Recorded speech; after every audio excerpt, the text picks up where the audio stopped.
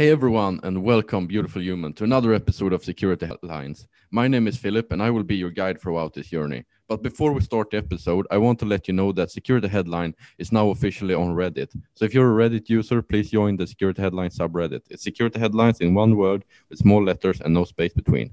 In today's episode, we will deep dive into a very interesting part of security. I would like to quote Theo Durant, who is the creator of OpenBSD, when he said that we know that a lot of software is broken, and what we at the OpenBSD project are trying to focus on is security mitigation, little tools that help the program to become more secure and better.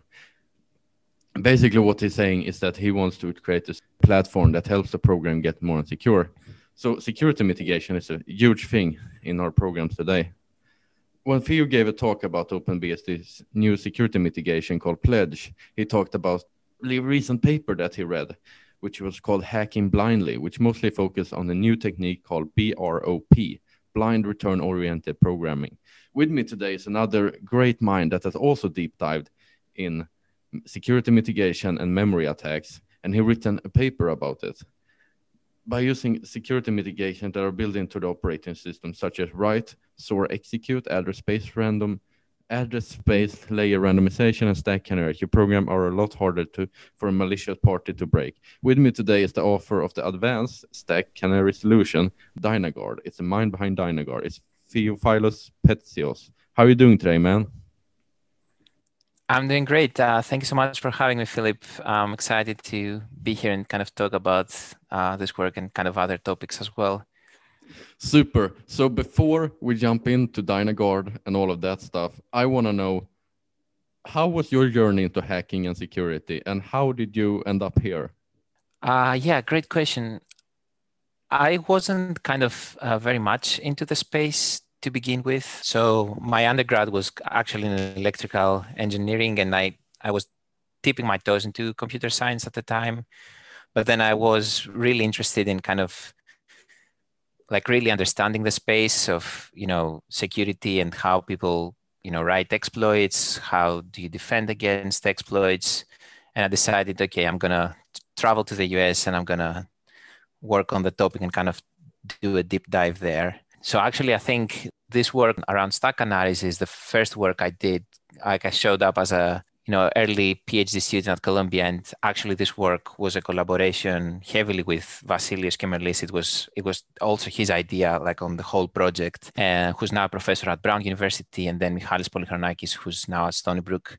So yeah, basically we're seeing what's what, and I was kind of diving deeper into systems. Before I started this work, I barely remembered C. Like I didn't know what a pointer to void was or something like that. Yeah. But then I really focused on system security and did a bunch of work on hardening and then compilers. And then I switched to kind of fuzzing and doing more application security work. Was there any light bulb moment that really piqued your interest for security? I think it was mainly kind of this excitement about the fact that you can, circumvent a bunch of the mitigations that are in place or tweak programs so that they perform another way. Like, I think for me, it was the typical web, SQL injection stuff where I was playing around. Like, I think I got my first computer in 2005, and then I actually started using it as a computer a couple of years later, because at the time I wasn't really doing much with it. But then when I started like really using it, I was like, oh, let me try this web attack. And, things were pretty open at the time. So it was pretty easy to find, a completely broken website. I mean, it technically still is, but the bar is a bit higher. Yeah. And hopefully that's what all these defenses are about, where you kind of try to raise the bar for attackers. And it'd be interesting to kind of talk about where things are heading with, memory safe languages versus unsafe languages and hardening mitigations, because that's kind of a big debate right now in the scene, where some people are kind of saying, okay, this stuff shouldn't even be relevant because we should be moving to Rust or something. And, there are some other folks who say that, okay, C and C++ will always be around, so we might as well do something about it.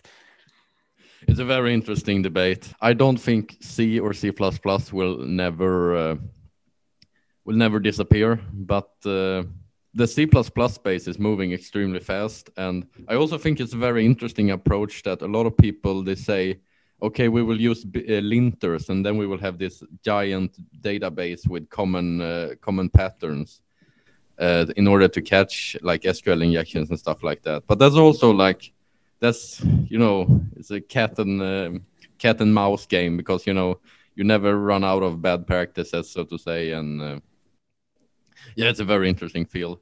Yeah, I mean, the situation is not really getting better, right? So we need to rely on the tools to make things better for us. I mean, if you see the trends of CVEs over the years in well-used repositories, they're not really decreasing.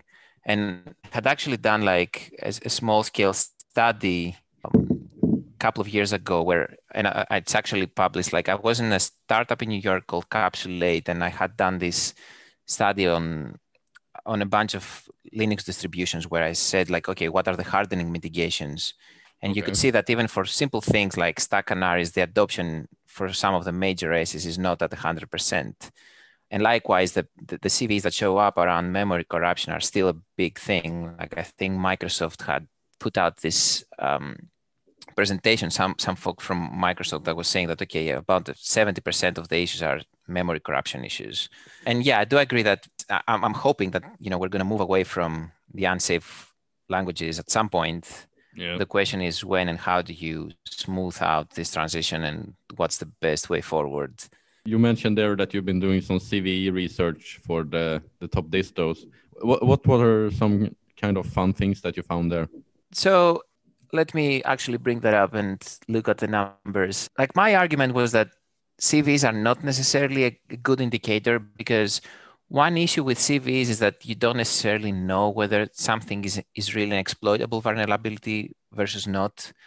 But I guess one point across the board is that we're not really doing better as a community when it comes to improving, the developer's mindset necessarily, right? So we need the tools and the compilers and the operating system to kind of solve these issues out of the box. So, you have ROP, for example. If we have some sort of hardware mechanism where we just eliminate ROP one way or another, then, we can switch to side channels or something else, but at least you solve that problem. And I think something that's really needed in terms of all the hardening mitigations is for the solution to kind of make sure it eliminates this particular class of vulnerabilities completely. And one of the issues with DynaGuard is that there had been a research paper that had come out that was offering kind of an impartial solution to the problem. So you have the stack canaries, which are fine. I mean, they're kind of a small thing, but then you had this problem with the whole copy and write mechanism, where if you had the process and the process was forked, essentially, the memory contents would remain the same. So if you had a fork and there wasn't an exec v after that, essentially all the entropy in the child process was the same, and that included kind of the stack cookies that would prevent the stack overflows. And then there was a research paper that had come out that was doing kind of an impartial solution. So their solution was broken. And to me, that was kind of a bad thing, in the sense that hardening by default is broken, in the sense that it doesn't give you formal assurance that, nothing is exploitable. It just makes things harder. And now it's tricky if you start introducing hardening mechanisms that they're not even doing what they're promising to do.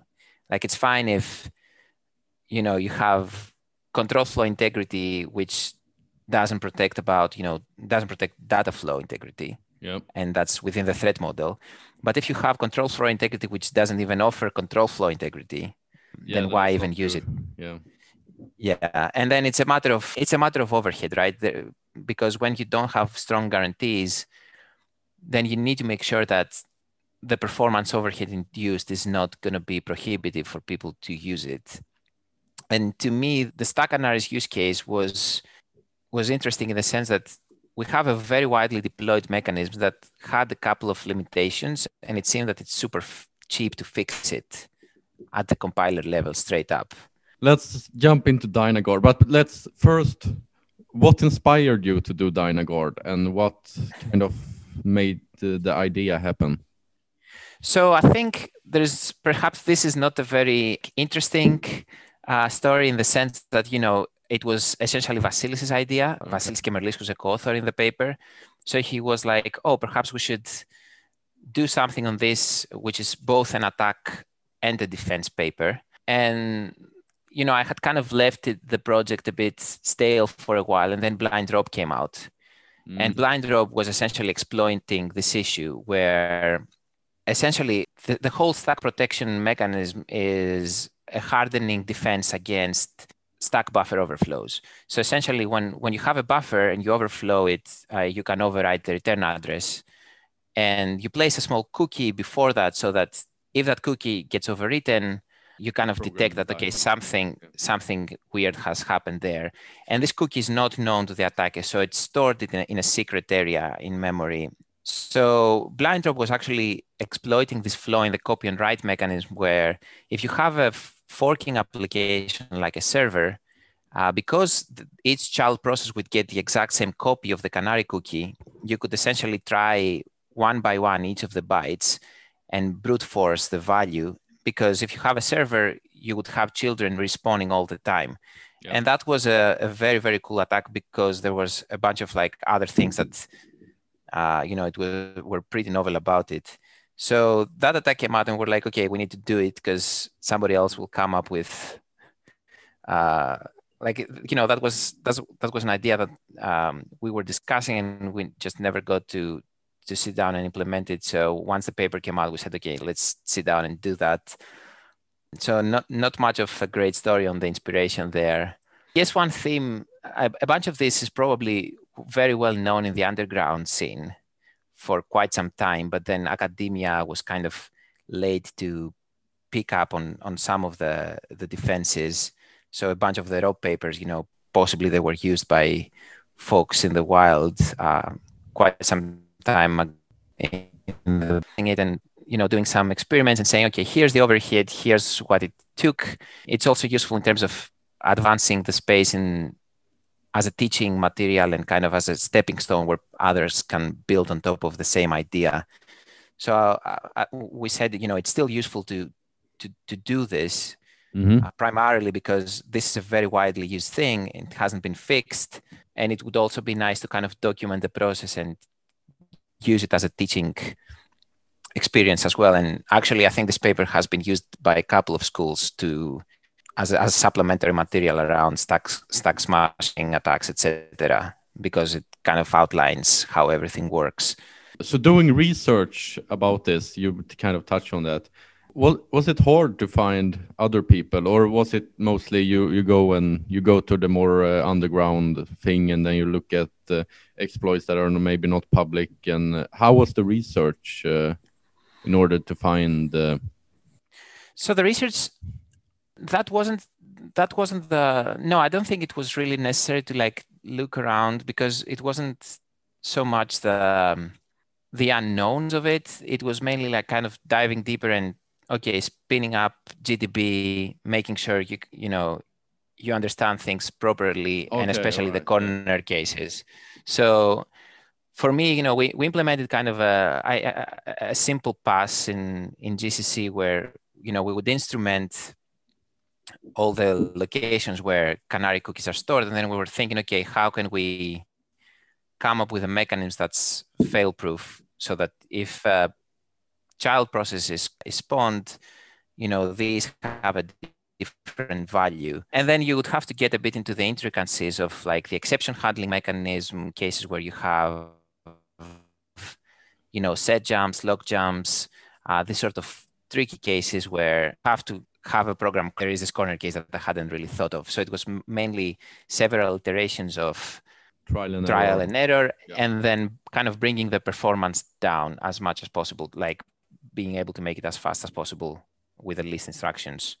So we ended up doing a hack for this. Essentially, the idea would be that we wanted to have a fresh canary for each child process. Now, the problem is if you just refresh the canary when you being a child, if you end up in the frames of the parent process, you are going to crash now because the canary is stored in the secret place in the thread local storage. Yep. And essentially, you cannot have different values in the frames of the process and a different value in the thread local storage because that's a single value that you always use.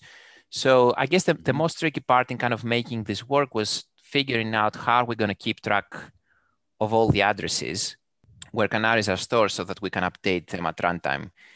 And we essentially found some memory region in the thread local storage that was unused.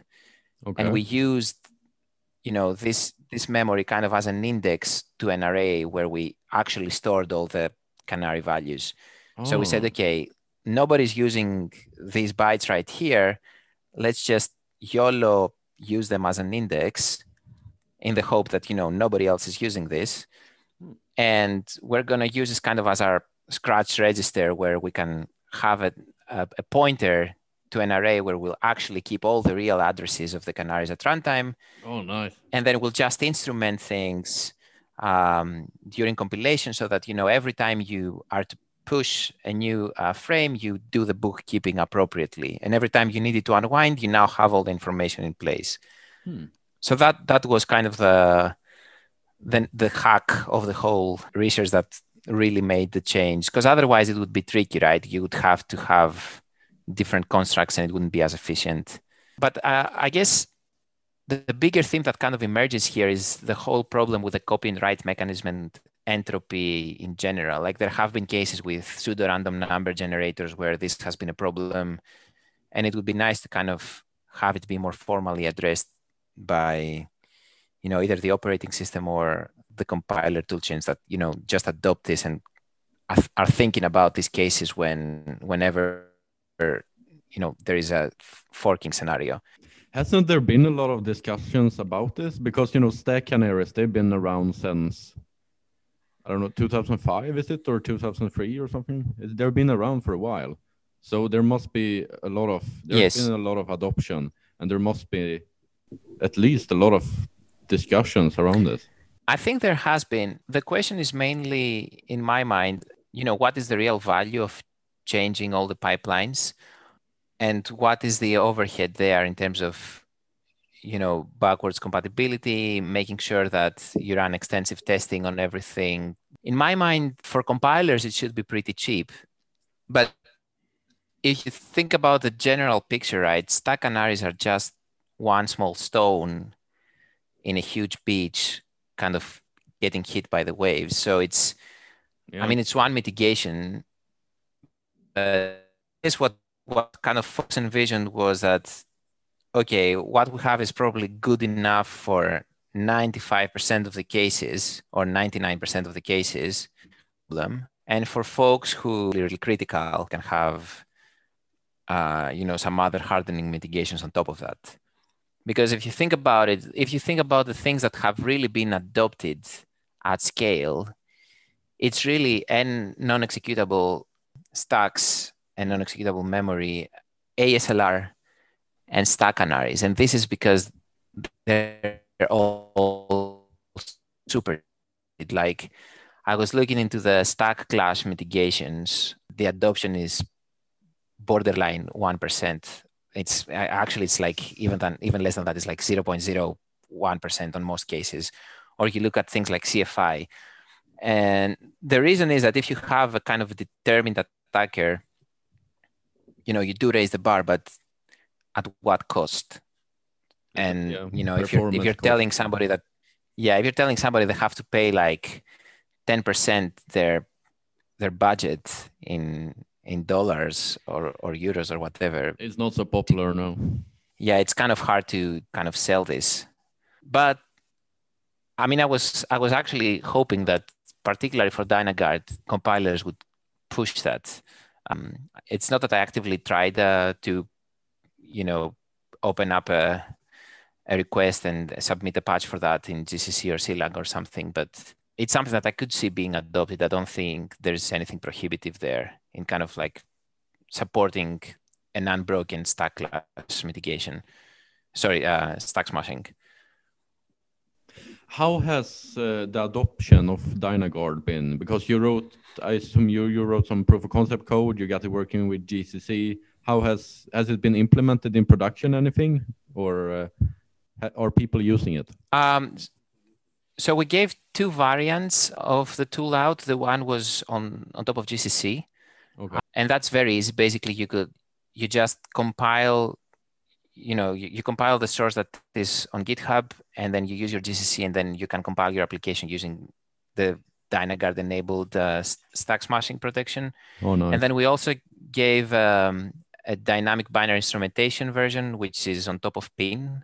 If you are familiar with that, it's like Intel's dynamic binary instrumentation framework, where essentially you can take a binary that's already compiled, and then you can run it on top of PIN, and you have the protection.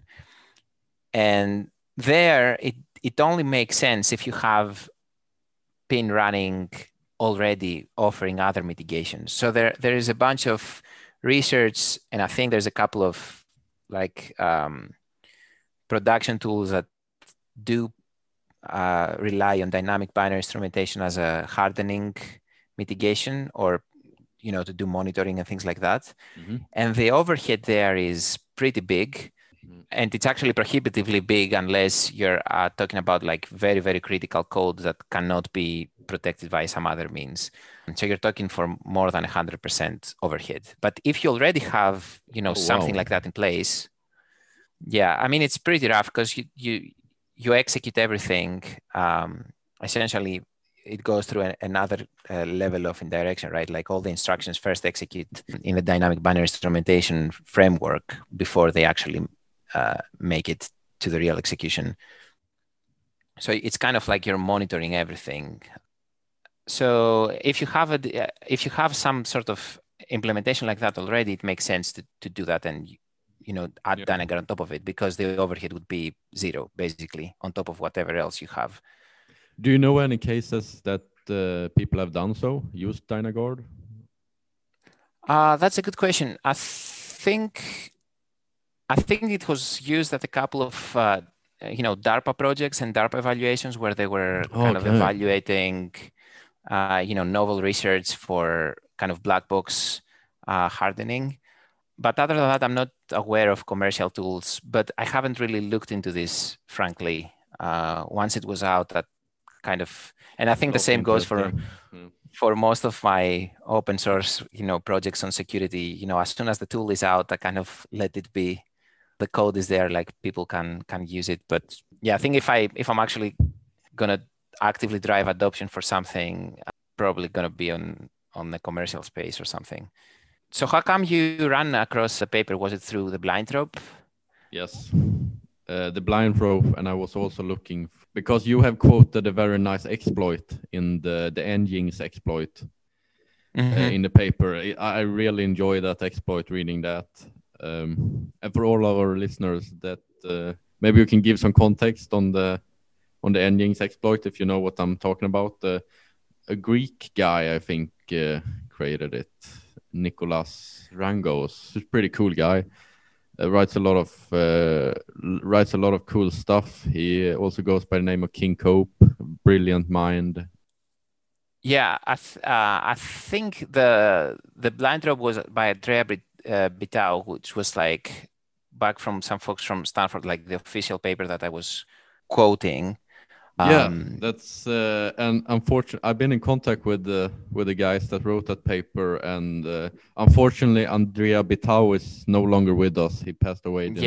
There was this tragic accident that he had. Motorcycle accident. So, that was very unfortunate. And actually, there was a research paper that came out recently on kind of the equivalent of blind rope, but using side channels.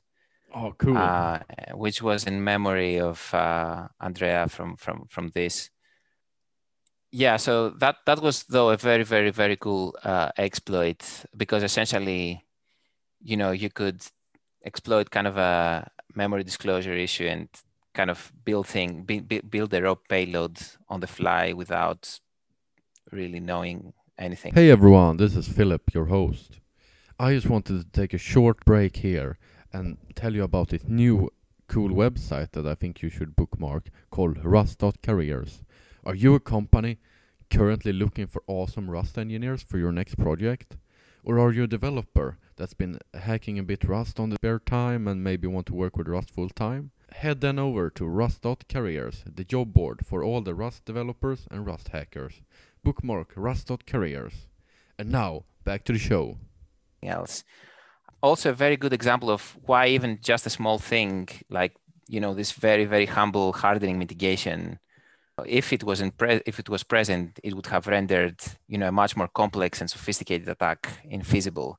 So I think this is one of the very nice cases where you say, okay, what do we really gain? Well, you wouldn't have this attack if this issue wasn't there in the first place, because if you are to construct like a very complex thing, sometimes you just need small stepping stones.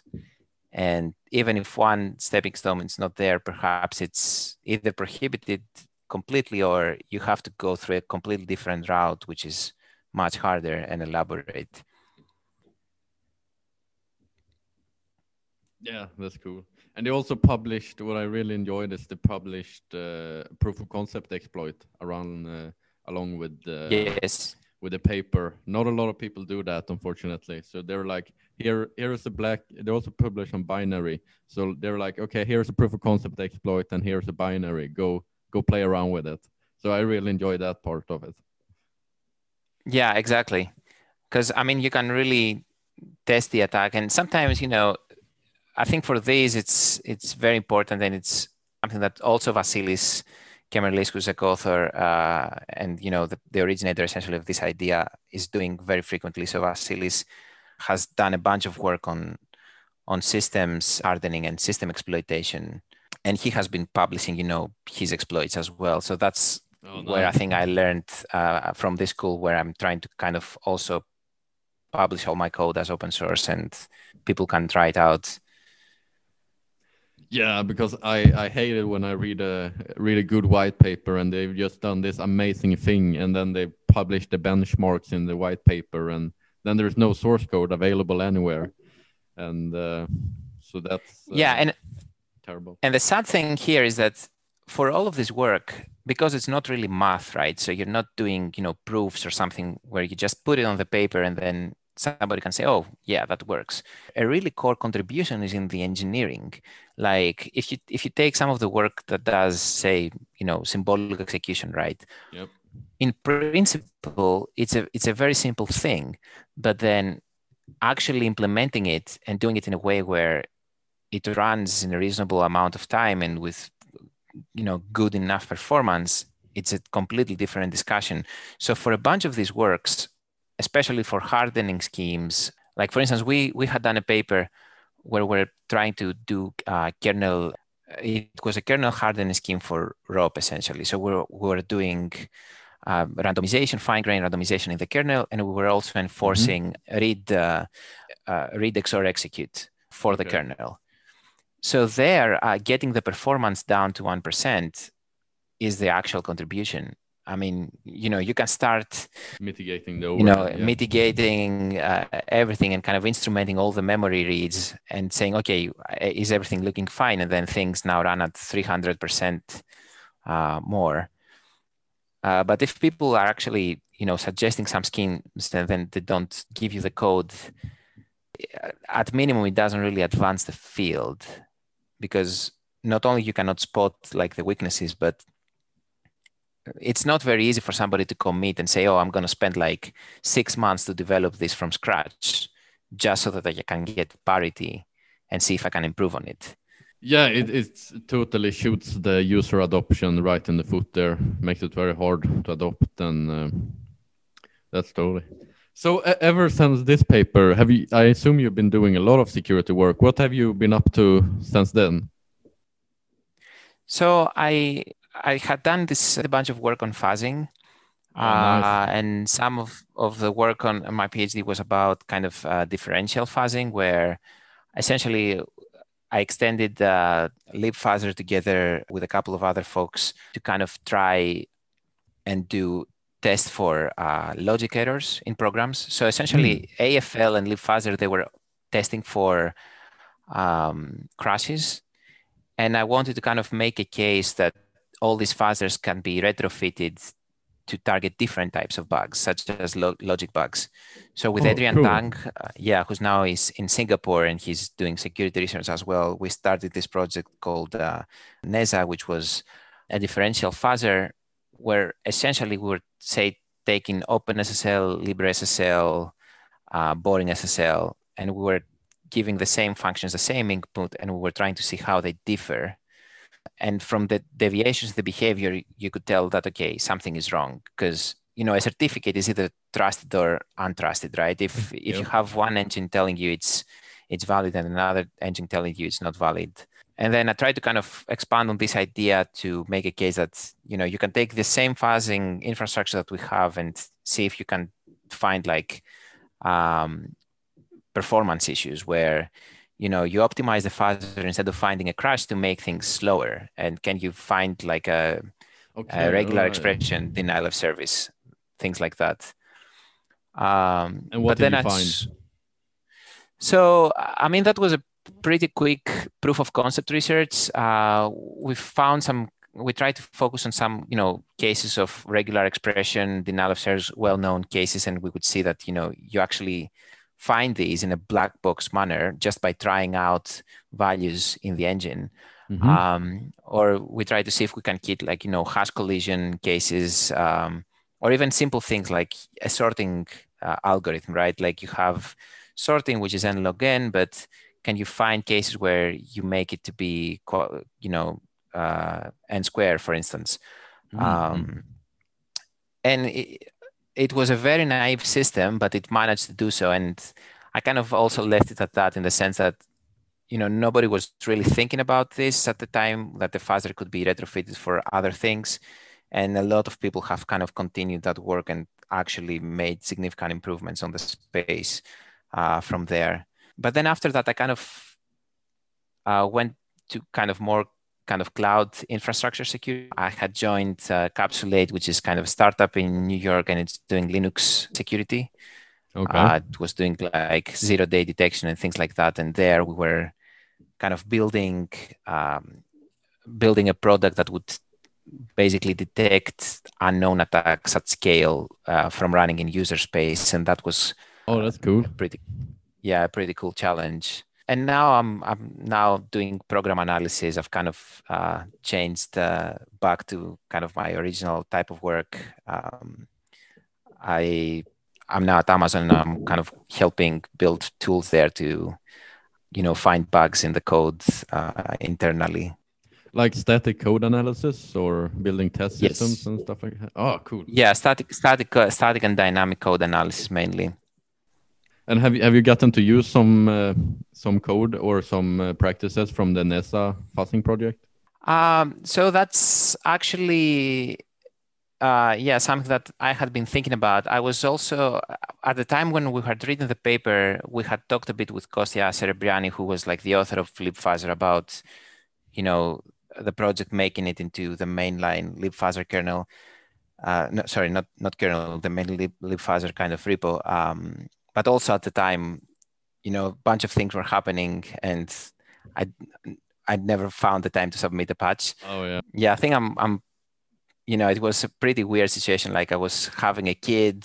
It was a lot of bunch of things happening in my life. I was like, I'm not gonna open up a new chapter now. The code is there. Everyone can take it and exactly. But I think there's some pretty cool things happening in terms of fuzzing in general now.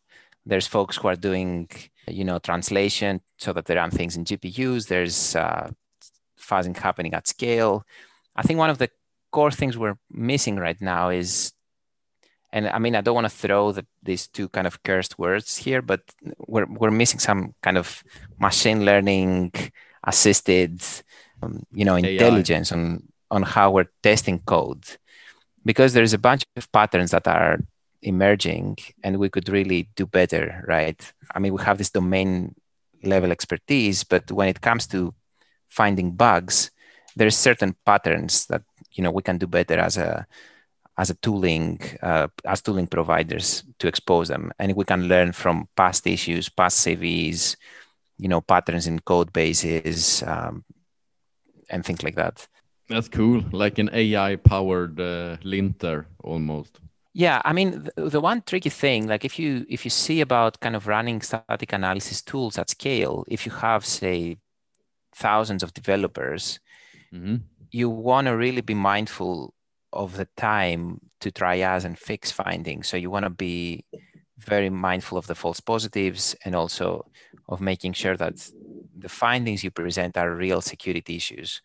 Because, if you're analyzing some codes at home, and you're trying to find a bug, you have all the time in the world. But now if you're saying, okay, I'm going to send my findings to the whole of Microsoft, or, to all the developers at Apple or all the developers at AWS, now it's a different story, because you start to think about security as actually cost versus benefit. Because there, for every finding that your tool sends out, somebody will have to sit down, triage it, spend some time, and that's actual money. Yeah. So I think that's a big challenge there, and there's a lot to learn, right? We have a lot of resources. There has been research that's showed that people just copy things from Stack Overflow, and then you find the same broken patterns everywhere. So linters are kind of nice, and I think there's room for improvement there in the same space, in the sense that your IDE or Vim or Emacs or whatever people are using, it could be smart enough where it would be able to tell, oh, it looks like you're trying to write like a server here, or it looks like you're trying to talk to a database. And I have this kind of common knowledge of bugs from people that try to do similar things. And perhaps, try this snippet here, or it could be suggesting things in a security context, not only in terms of best practices. Another like attack surface that's open up there is, what if we have all these secure ways of doing things, and everyone's writing code in the same way? Like I was looking at, I think it was Django or some Python HTTP framework recently, and then they were providing these libraries to talk with like the SQL databases very securely, and then there was a bug in the escape mechanism in these pre-built high-level libraries. So people could basically pass exploits that weren't or pass bad input to the SQL database that wasn't properly escaped, and then everyone is and then this practice got approved by the core team, and then a lot of people were adopting it. So it's kind of a bit scary there when we have secure practices and then someone finds a bug and then everyone writes the same type of code. So that's there's a lot of scary things out there. I mean, that's also that's a good thing and a bad thing, right? In the sense that, in my mind, it's better to have adoption of a widely agreed on practice until people know better. In the sense that you have a new RFC, say XML back in the days, and there were some cases that people didn't really think of, and to some extent this has to do with kind of not learning from mistakes at this stage, right? Because for the modern era, you have this history of all the security incidents, so at least we should have some experts that are thinking about it from another adversarial perspective.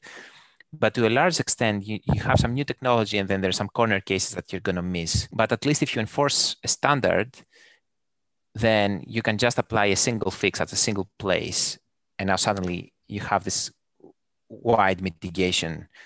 So to me, we need kind of two things. We need this wide adoption of best practices, whatever these are, so that we can build automation that checks for these and improves on these, so that developers rely less and less on kind of their goodwill and more on their tools.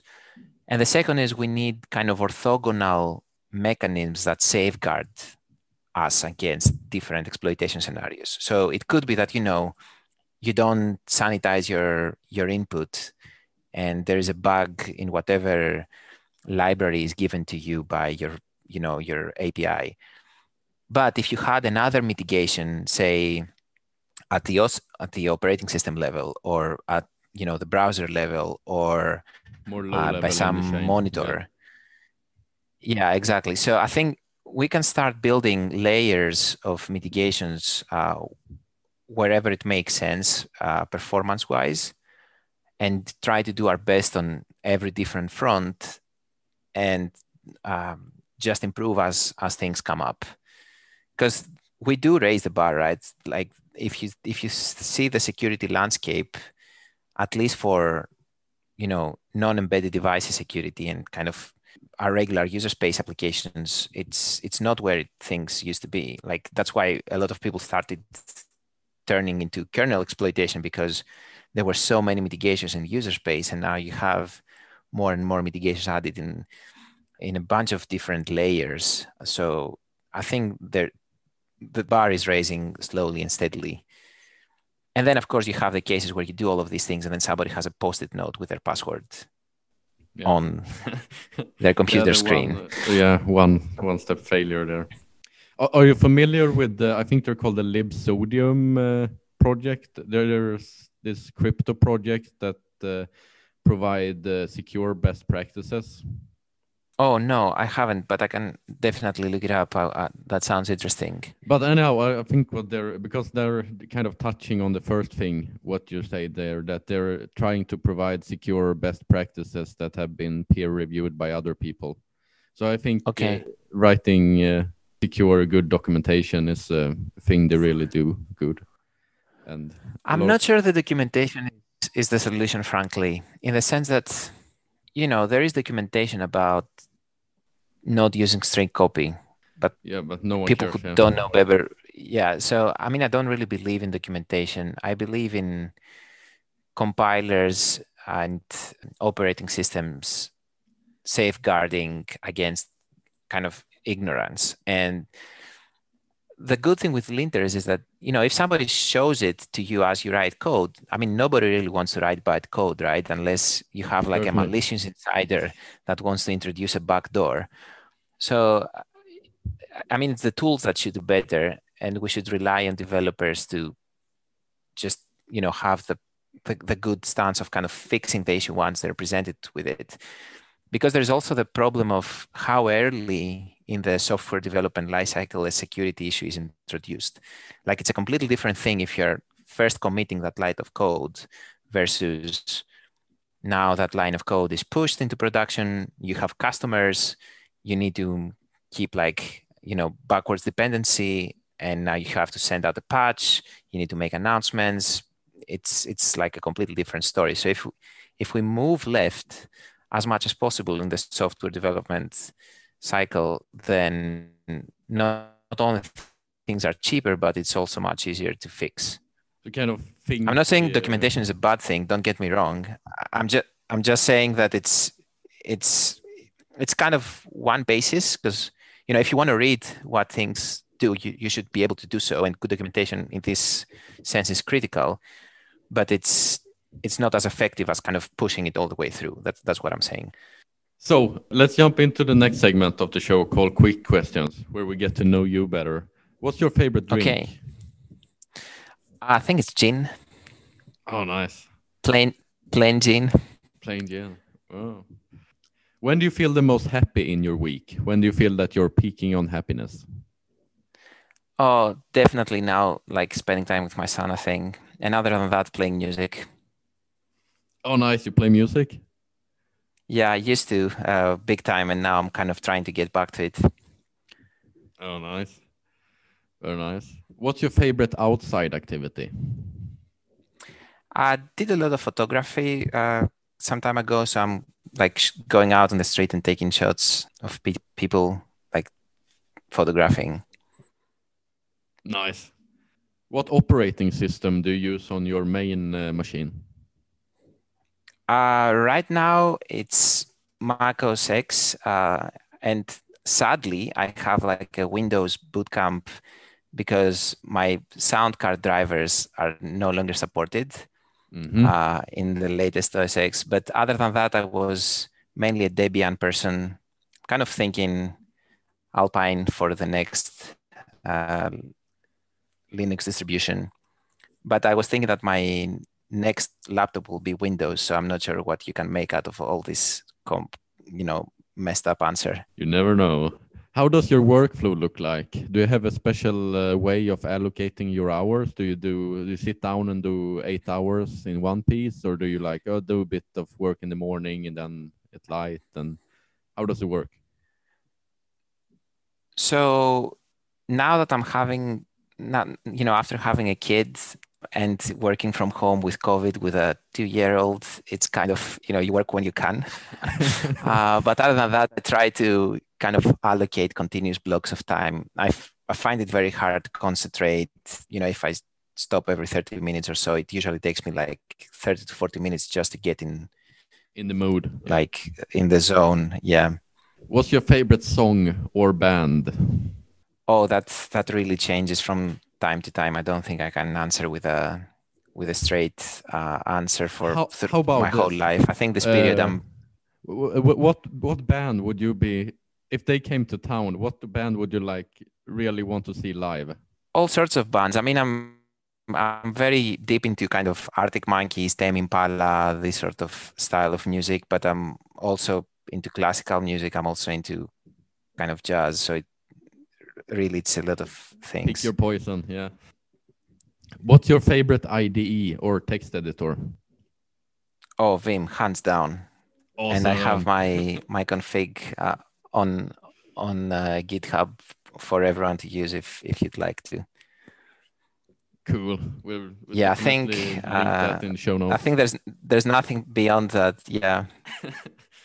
Yeah, and it runs on every machine. I was even convincing people. Yeah, exactly. I mean, at some point I was in Microsoft Research in the UK, and I was doing some work there with a networking group, and I was even using Vim in Microsoft, and I was convincing a couple of people to do so. So yeah, come to the. I mean, it's just convenient, right? You have your full ID wherever you go. You just do a git clone and then you install the thing and you're ready to go. You don't need to set up anything. You log into a random server. You can have your full editor there. And yeah, I'm not sure about this other thing called Emacs. I've never dipped my toes on that side. That's good to hear. Good to hear. What's your favorite karaoke song? What song would you most want to sing at karaoke? I think it's usually Eminem, the Real Slim Shady or something corny like that. Nice. What's the last meal you cooked? Last meal I cooked, I did a carbonara with pasta carbonara with kind of the traditional eggs and pork cheek and stuff like that. Nice. What's the latest interesting proof of exploit concept or vulnerability that you read about and thought, wow, this is smart and an innovative way? That's a good question. I haven't been looking at many POCs lately. I think there is a couple of stored XSSs I've been looking into and kind of second order vulnerabilities where, you store something in the database and then, it gets executed and then you download a PDF that's kind of has an XSS in it or something like that. I'm not sure I can discuss much more about this thing, but yeah, I'm kind of diving into the XSS territory this period of my life. Nice. Hopefully it will come some good research out of that. I mean, PDF can do a whole lot of things, right? They can download files and stuff like that. They have an entire macro, I think, to it. Yeah, it's a pretty complex format. And there has been some nice work on PDF fuzzing as well, like fuzzing editors and parsers and things like that. Nice. What technology are you most excited about that's going to be released or already got released that you want to see either improved or being invented? So I'm pretty excited about the whole work that has been happening the past years around solvers and kind of the formal methods communities. I think they're making great progress there. And I'm kind of excited to kind of build more tools using this sort of, as new SMT capabilities. That's cool. Yeah, I think we should move towards kind of more formal methods where possible. Like if we can even prove, certain things that, you have a config and the config is not, leaving your network more exposed than when it originally was. Like even if you can check, these small things, or if you can do something on like driver verification, that's still a big win because you can make sure you eliminate, a whole class of issues. Yeah, totally. Have you used any of that in production or played around with that? Yeah, and there was a friend and colleague of mine, George Argyros. We had started doing a project for kind of PHP symbolic execution and like work there. And there's a lot of work done in a bunch of the big companies right now around this space, and also in the open source community, clearly around like frameworks, either for Java like Suit or, other symbolic execution frameworks, data analysis frameworks. And then on top of these, you kind of add more and more functionality. And I've also played a bit with some of the Microsoft technologies for like doing kind of formal verification where, you write your proof and then the program doesn't even compile if anything is broken. But as soon as, there's a couple of cool programming languages that use that. There's one programming language called CUX, I think, or CUQ that has formal proofs. And I think CUQ is kind of a very well-known framework for this sort of stuff. Yeah, it's pretty. It's not. I wouldn't say it's the easiest thing to use, but it's definitely one of the most widely used things. Yeah, it's a very interesting field using formal proofs, but it's also very hard. So I think unless it becomes more high level, it's gonna be hard to see a wide user adoption of it. Yeah, perhaps that's where we can do better. Like we could say, we could have tools that, users write this high level kind of guidelines. For instance, you write something like, I don't want any user control input reaching this function. And then you can have this invariant enforced by, your compiler, your tool chain. So there's lots of lines of work that are trying to build, this sort of easy automation where, developers just need to kind of write their high level directives and then the framework takes care of the rest with all the limitations that are in place clearly, right? Because one of the big problems in these cases is dependencies on other technologies. So for instance, you have a web application, now you store something in the database, there's a bunch of operations happening in the database, and what comes out of it, you put some input, but then what comes out might not be the same thing. And how do you keep track of that state? Or, this whole dependency problem is not trivial. Is there any tools doing that right now that you're aware of, or is there room for innovation? Yeah, I'm not sure. There's lots of room for innovation for sure, but I know of a bunch of works that are kind of doing this in one form or another, but it's usually on pretty small scale. Like, you check for a very specific thing, for a very specific language, for a very specific type of problem. All right. So it needs to be scaled up then. So I think we got through all of the questions I had. Is there anything we've forgotten that you think we should highlight? Not really. I'd say it would be nice for folks to kind of try and explore things and break stuff and kind of dive into doing. So I'm happy. I'm always available if anyone wants to reach out and ask a question on something or code for things that might not be available. All that thing I pretty much have most of the research available. And how do they reach you? Thank you so much. I mean, so you can always reach me via email. I think on Twitter, I'm not very active on Twitter. Let me see what my Twitter handle is. It's probably Theophilus PE. Yeah, it's my first name, Theophilus PE. We'll have it linked in the show notes. Yeah. My Twitter is kind of half security, half Greek politics, but I very, very rarely tweet. But I generally follow the trends, every now and then. I try to kind of stay away from most social media platforms. That's nice. Not get It's pretty sucked addictive. into it. Yeah. Yeah. There's more to life, so to say. People can follow you on those social medias. And so, yeah, what does the future hold? Is there any fun security research that you're currently working on? Or I have a couple of projects that I wanted to kind of work on. It was mainly around kind of obfuscation. So kind of trying to do like impossible disassembly passes in the compiler just for fun. And then I'm kind of working on taint analysis a bit on the side, but I haven't really touched on these for quite some time.